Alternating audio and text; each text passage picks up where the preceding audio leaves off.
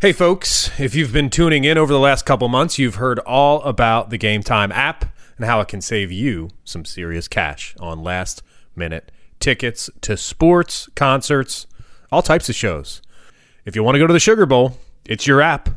Tickets in New Orleans, they're going to drop close to game time. So if you're going to travel down to New Orleans, if you don't have tickets yet, you'll be able to get them at the last minute with Game Time. Also, Game Time is hooking you up for the holidays with $10 credit. Here's what to do. Download the Game Time app in the Google Play or App Store. Click on the My Tickets section of the app. Create an account. Then under the billing section, redeem code THEATHLETIC.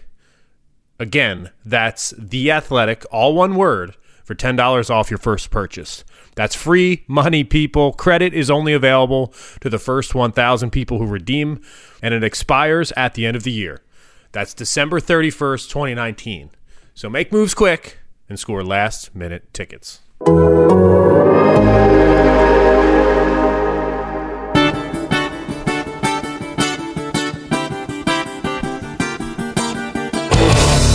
We just stepped on their face with a hobnail boot and broke their nose. We just crushed their face. Hello, everybody. This is Seth Emerson with the Damn Good Podcast. Over there is Rennie Curran. Rennie, how you doing today? Doing great, man. Glad to be on again. It's a bleak day here. I'm looking out my window here in Athens, Georgia, and it's a cold, rainy day. When you're hearing this, it may be also a bleak day, but maybe not so bleak for Georgia by Wednesday and by the time the early signing period comes around. We're not going to get into Georgia's going to sign this guy, maybe not sign this guy, blah, blah, blah, because we don't want you listening to this Wednesday or Thursday and saying, no, they didn't get C.J. Stroud or Jordan Birch or whatever these guys. Wanted to kind of keep it to some general topics, get into a little bit on Rennie. You've been on the other side of it as a recruit. I guess to talk a little bit about what that was like and what you remember about it, like what stands out to you about the whole process? Yeah, I mean, the biggest thing that stands out to me that most people don't realize is as fun as it looks and as cool as it is to be able to share, that this school offered you and that school offered you, it's extremely stressful. Being 18 years old, making potentially one of the biggest decisions of your life for that time span, and for that kind of area of your life, man, it's extremely stressful. I mean, just especially if you're in that situation where you're a hometown kid and maybe the school to, like a University of Georgia, hasn't kind of slow to offer you, or they're not really sure, and so you have to start looking at other options. Then it just becomes kind of crazy. But at the same time, it's a blessing to be in the position, and you realize that when you start to get those your teammates that you play with and you grew up, maybe they're not getting some, so you just realize how rare it is and how extremely fortunate you are at the same time. So it's a lot of different dynamics going on there that you have to deal with, like I said, at 17, 18 years old. Yeah, it gets back to, I think, what we've talked about before, where to the outside world, even reporters like me, you kind of see players as names on a depth chart. Names on a board, commodities, which I guess we are all commodities in our own way. But there's a personal side to it, and you deciding on whether to go to Georgia or Auburn, Alabama, Florida, whatever the considerations are, that's a huge life choice, and it's for us on the outside. Is it going to help the team that I root for, or the team I cover? But for the players, I guess you kind of lose track of this is a huge deal. This is your life. When I decided where I was going to college, not many people cared, but it's a whole different animal for you guys. Oh yeah, without a doubt. Like I said, it has ripple effects and many implications to not just that time span of when you're playing as an athlete, but like in your overall life. I think about now Georgia, that commitment I made to stay home, stay in state, that was probably one of the biggest decisions in my life. Now as an entrepreneur, for what I do, as a speaker, going around the state, I'm a businessman, entrepreneur. I'd say about 70% of business comes from relationships from University of Georgia or some way tied back to University of Georgia because of the name recognition, which is what a lot of players don't think about as well. But yeah, it's something that when you look at a guy who goes all the way out to California or something, then he comes back, and after his career is over, how that impacts the rest of his life. I mean, there's so many things that are bigger than just football. But yeah, from a fan's point of view, does this player increase our recruiting, basically our recruiting rating as a school, and then are they going to help us win a national championship? That's kind of as far as the perspective goes for the typical fan. But yeah, and then you think about, as a player, how this impacts like your family. For me, both my parents didn't know anything about Georgia football or recruiting or anything like that. What they did know was that they weren't going to have to pay for college, which is a huge burden that was lifted off their shoulders. I mean, at this time, my mom was paying all the bills. My dad was he had lost his business, so his checks were getting garnished. So there was those family situations that were going on that I was able to basically alleviate that for my family, man, through hard work and through dedication. I know a lot of people think that, or they'll say sometimes, we're given a scholarship, but you earn that. And that's another piece of it as well.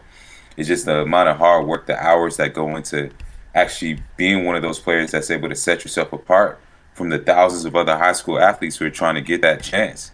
And so, it's a very, very complex time and very deep. And just to be able to be one of those names on the list, I think people really don't understand, like, just what it takes to be one of those 4 stars, or what it takes to be one of those 5 stars, the amount of dedication and hours of hard work, and just hours with trainers, all those things that it takes to really get there. Yeah, the money thing is interesting. Like for anybody who's ever lived kind of, whether it's paycheck to paycheck or just kind of month to month, whatever it is, that I think that's kind of not appreciated. I remember dealing with the Rodrigo Blankenship situation a few years ago, and people were seeing that in the context of just, whether he deserves a scholarship or not, whether his touchback percentage was enough, whether Georgia could go get another kicker or whatever. And I remember, talking to his dad, maybe some other family members who were kind of just, probably oversharing what the financial situation was. And it was kind of like, yeah, this is a big deal. And it's a big deal, and it's the kind of, again, it gets back to the life, how important it is, and things we don't appreciate. One difference from when you were signing to now, and this I think has changed so many things, is the early signing period, where now not everybody's going to sign this week. The early signing period is Wednesday through Friday. There's going to be some people, including a big Georgia target commitment, 5-star offensive lineman, Broderick Jones, but Auburn's trying to get in there. He's not going to sign until February, so maybe that's a little bit of a worry, but there's going to be a lot of stuff that happens. Do you think this would have changed much for you, Rennie, the timing of it? I think that for a lot of people, they are a little bit kind of disappointed there's no longer the first Wednesday in February, this one huge day, but they made this change for a lot of reasons. Part of it being, like, if people are ready to sign, just let them sign. But what do you think it would have changed much? Do you like it, the early signing period? Do you wish it had been around, or what? I got mixed feelings on it. I mean, I think for guys like myself and those who were focused and who were ready and knew where they were going, and there was no question. Like for me, I knew I was going to Georgia. Like there was just no.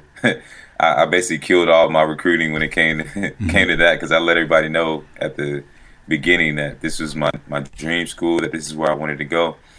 And so for a guy like myself, I definitely would have gotten it out of the way early if I could, just so you can focus, on preparing yourself. There's no, big pressure come February to put on any type of show or any type of party. All that's out the way. All you have to do now is just focus on training and making sure that you're ready to go, which is what I did anyway. So I don't think it would have changed anything much for me. But for those players who maybe are still waiting on that opportunity, or still, don't get the opportunities that they want, I think having 2 signing days is an advantage, especially when you look at the coaching staff changes.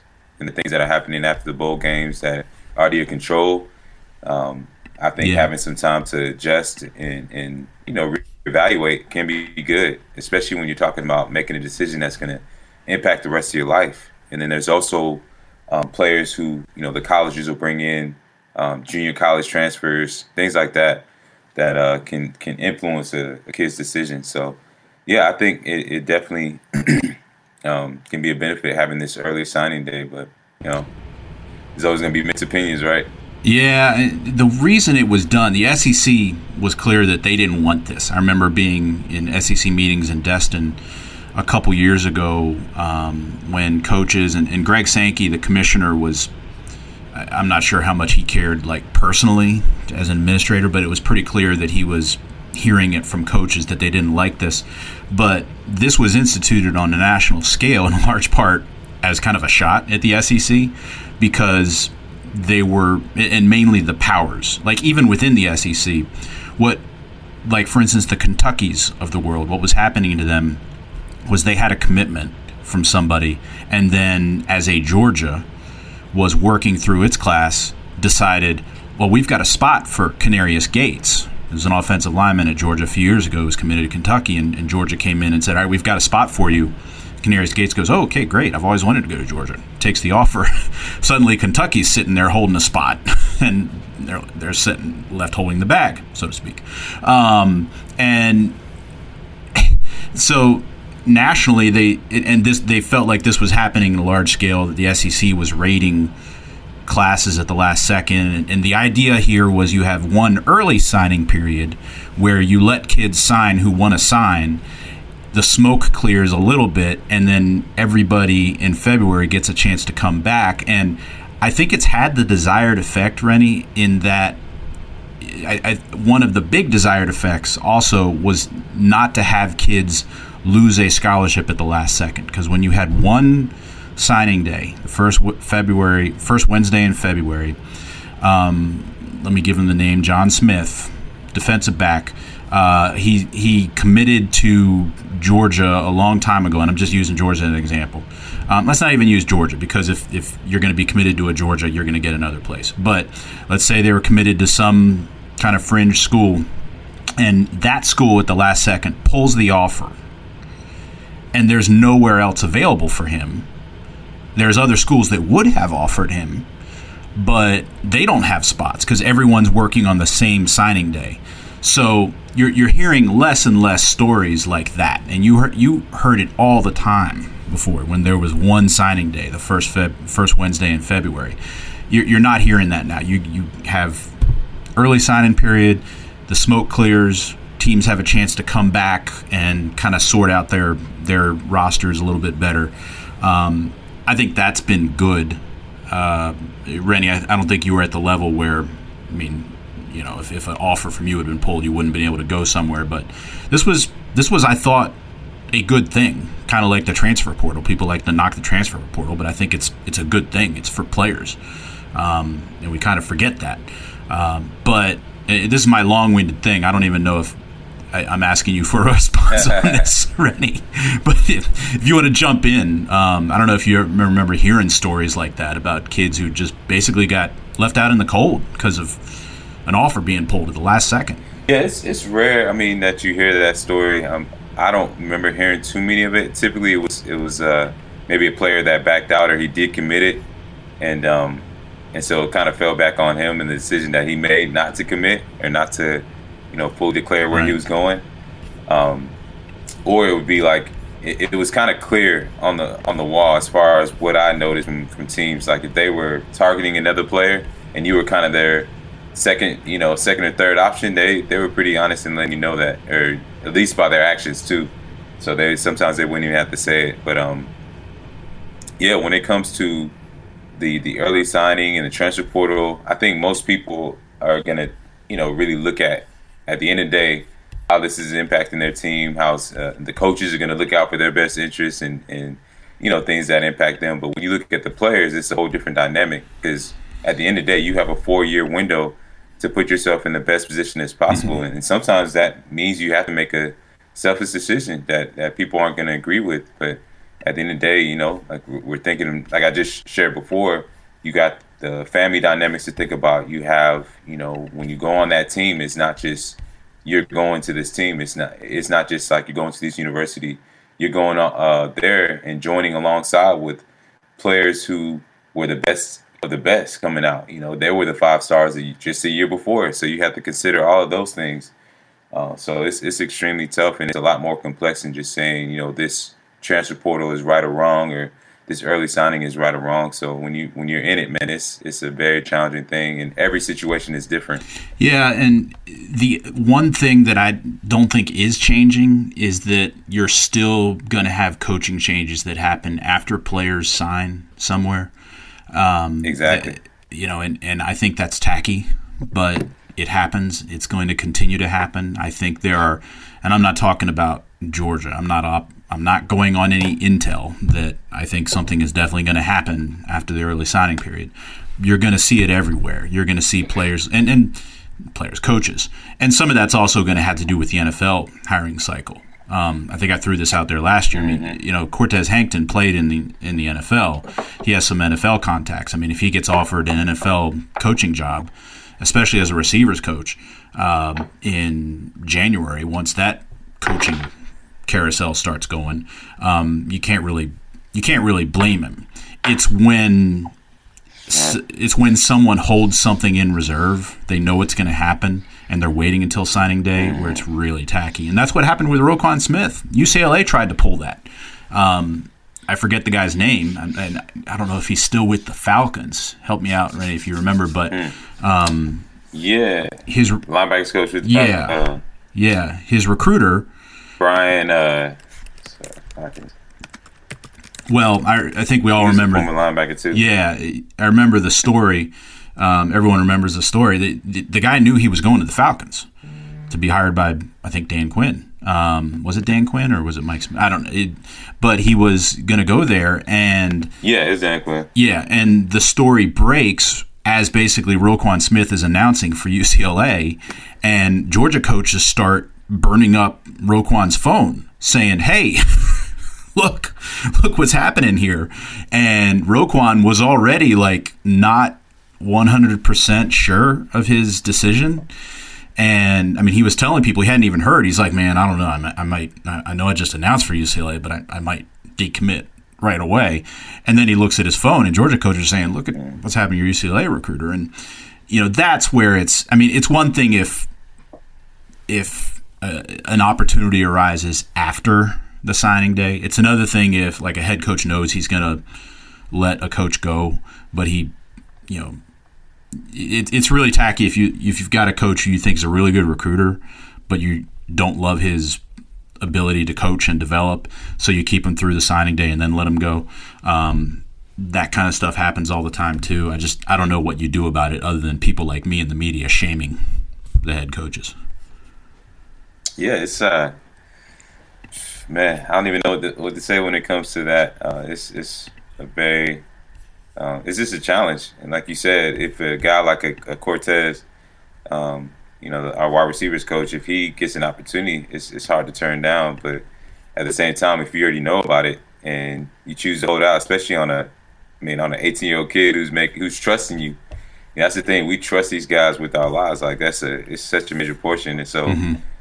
That's when it gets very, very complex, and I think not enough people talk about that aspect of it. When you look at the transfer portal and you look at the early signing and how players choose to navigate, a lot of times they don't take into account, the coaches and not only when they change or when they have the opportunity to leave, but also when they change in terms of who they're giving their attention to, because we know when a coach is high on a certain player or high on a certain recruit, and we all of a sudden they've been blowing us up and texting us, and all of a sudden they stop, and it's just like, okay, well, what's going on? It's kind of like, you got a girlfriend, and then all of a sudden, she loves you, and then a couple weeks later you stop hearing from her, you're texting her, you're calling her, and you're just like, man, what happened? Am I ugly now all of a sudden? What's going on? So there's a lot of that going on too. That's kind of behind the scenes that.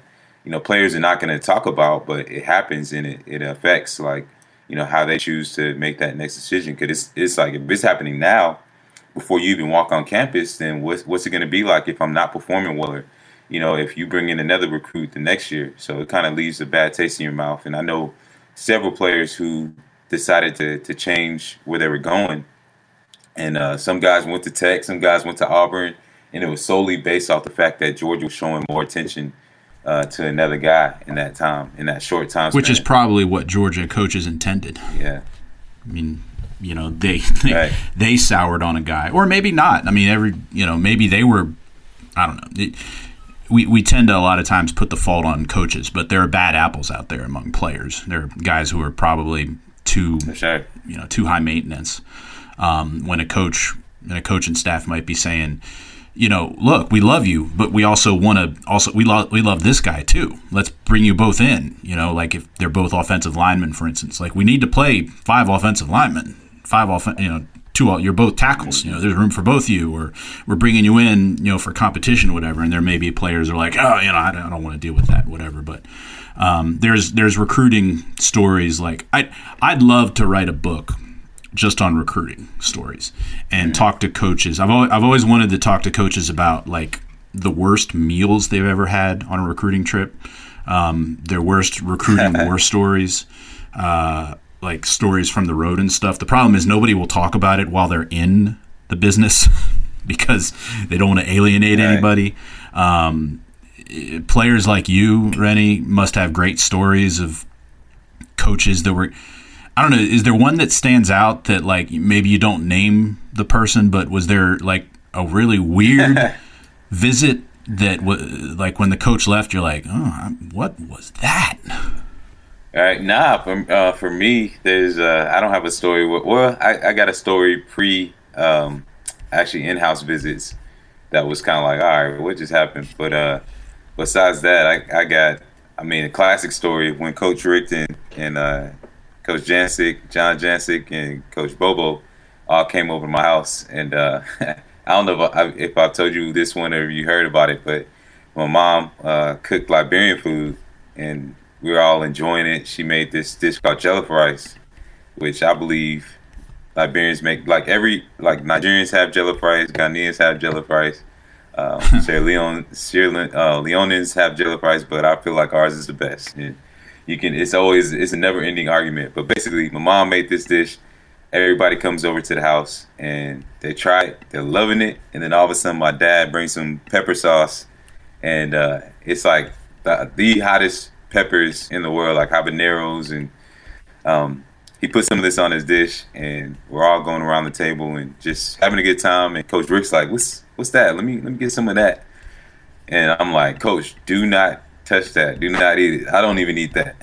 And sure enough, Coach Rick's trying to be cool, and he's trying to get in with the family, and so he gets some of that pepper sauce, and then Coach Jancic and Coach Bobo, now they want to join in too. They get confidence, and they all get a little bit of it, man. And I just see them eat it, and immediately they all turn red, and I'm just like, oh, dang, Coach Rick's about to die at my house. And it was just one of those funny. We still talk about that to this day, but I'm sure that, like you said, coaches have a million stories like that with things that just happen that are funny or just trivial or whatever, man. Yeah, there was a head or an assistant coach, maybe been Manny Diaz for some reason. I remember this, but there was some assistant coach who, like a year ago or so, like screenshotted a text exchange with his wife, who like had him on a diet, and she's like, "I'm looking at our credit card statement. You've gone to Wendy's and other fast food places like every day this week, like for lunch and dinner and some breakfasts." And he's like, "I've been on the road. What can I do?" And yeah, clearly that was an assistant coach, not a head coach who could go somewhere and get catered. But I got to think coaches have eaten a wide array of dishes before. Kirby has talked about, I put this in my book that's coming out next year, so I don't want, but Kirby's talked about DeAndre Swift's mom, I think, made the best shepherd's pie that he's ever eaten. And I'm actually making shepherd's pie tonight for my kids. My wife and my kids hate shepherd's pie. Maybe I need to get DeAndre Swift's mom down here to make it. Oh, yeah. But yeah, there's got to be a bunch of great stories like that would make for a great book, but people don't really want to talk about it yet. How long did those in-house visits take? Like what happens on those? I mean, it's basically just like that personal time that you have just to really get to know them one last time before, things get really serious before, the signing period. So what I remember from it was just how genuine it was. They come over and, meet the family, learn a little bit more about you, and just kind of see you in your home space, man, and get to know your parents a little bit more than they already have. It's just that one-on-one time that's really special. And so like you said, mom typically cooks something, and it's just really their time to get to know you on a personal side. So like you show them the family pictures, like they get to meet everybody. Like it's really, really cool. And then it's surreal too, because you're just sitting there, you're like, oh wow, like Coach Rick's at my house. Like I used to only watch this guy on CBS, whatever, like the CBS Saturday games, and now he's in my crib. So there's just that whole appeal, man, of them just being there in your space and just really getting to know you personally, and just really solidifies that relationship that you have with your coach and with that university that you're about to give your life to for the next 4 years. So, yeah. And how does it go from loving you up throughout the recruiting process to, like, practice starts and they start, coaching? Right. and, I mean,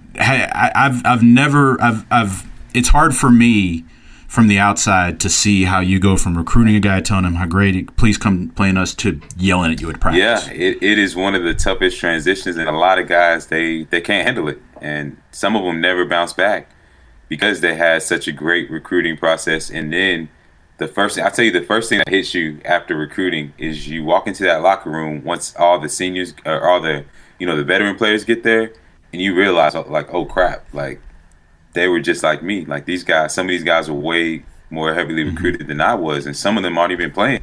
And all these just different realizations go through your head.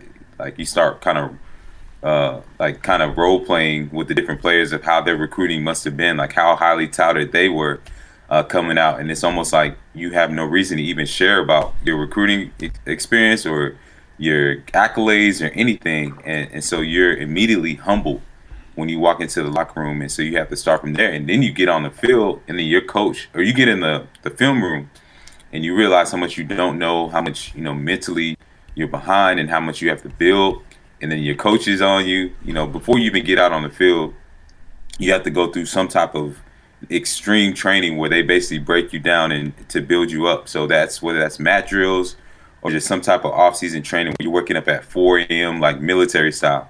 And so right then and there, you learn, like, man, this is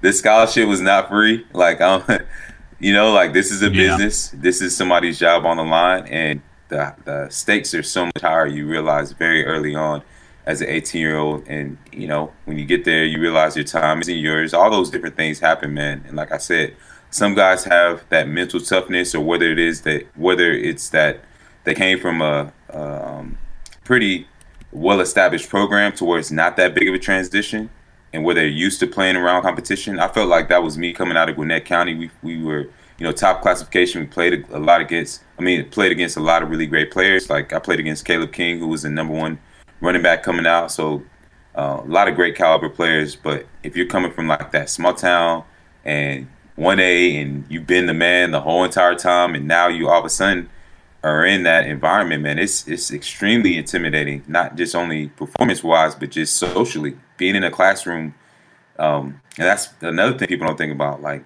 you still have to go to class with kids who are like the top-performing students academically, and even that's overwhelming. And just you kind of can become a shell if you're not ready for that. Did the whole, and we have to wrap up in a second here, but did the whole process, when you look back, were you still happy with it? Do you feel like you were told the right things, and that the experience from recruiting to playing, how everything turned out, was what you wanted, or was there anything you wish you could change about the process? No, I mean, for me, there's always going to be things that you wish you could change in the recruiting process. For me, I wish Georgia would have, offered me a lot earlier, but and that was one of the things that kind of frustrated me, because I knew they were looking at other players out of state, and I was kind of like their backup, their last resort. I feel like, And not even the last resort, because it's like if you're not first, you're somebody's last resort. So that's like part of that's just ego. But overall, it was a great experience, man. Once I did commit, and once I did decide to be a part of the class, which was pretty early on, still in my junior year, like I became pretty much an advocate for just building the right team, getting the right players.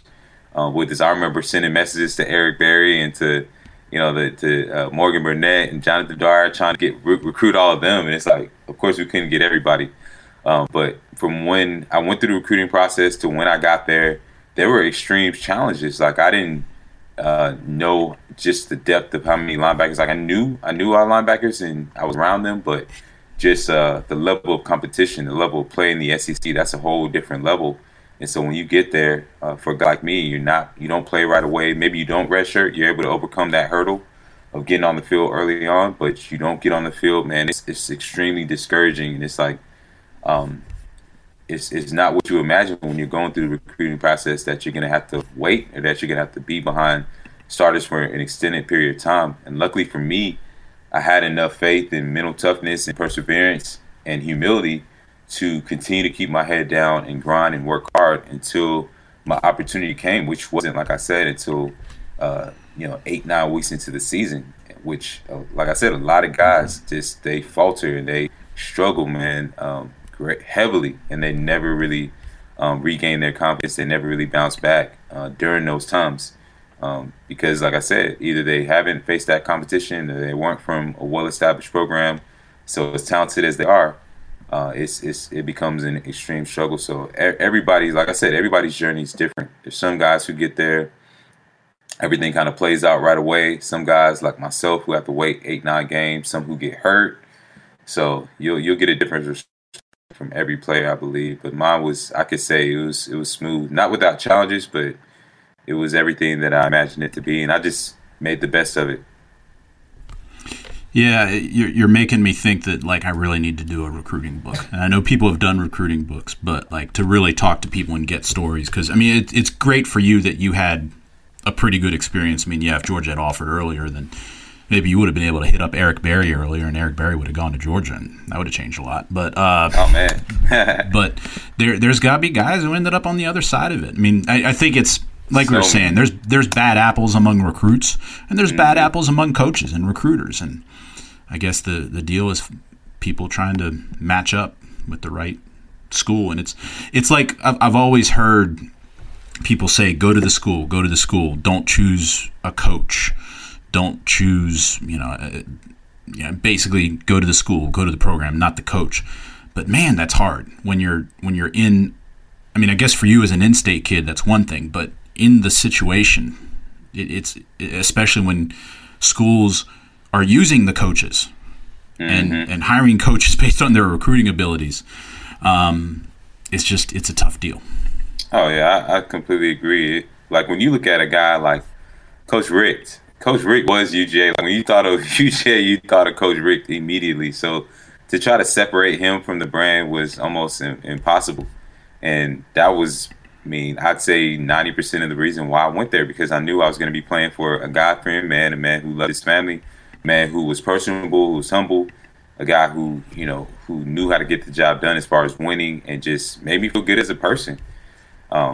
So yeah, to have to, at that age, when you're 18 years old and you're basically, like when you look at a coach and making that decision, that's basically like saying you're going to be my parent for the next 4 years. So that involves so much trust and so much vulnerability and so many different things, man. When you look at having to go away from your family, a lot of us have never been away from our families for more than a couple of days. So you look at making a decision to be with a person for 4 years of your life or with a group of guys, it's huge. And yeah, you really can't separate the two. It goes hand in hand. All right. Well, we could probably go on for a while about recruiting stuff. Well, Rennie, I guess probably won't see you next week because I got family coming in. So happy holidays, Merry Christmas, Happy Hanukkah, Happy Holidays to everybody, to you, and hope you have a great week. And then we'll be back. I guess maybe our next show will be with you and me. Will be to talk about the Sugar Bowl. It went by fast, didn't it? All right. Yeah. The December 7th, I think, was the day of the SEC championship. So this was a abbreviated kind of bowl season. So yeah, you're not alone in being a little bit surprised that this is catching up on us. Okay. All right, Randy. Well, happy holidays to you and your loved ones. Happy holidays. All right. Thanks everybody for listening. Go Dogs. We just stepped on their face with a hobnail boot and broke their nose. We just crushed their face.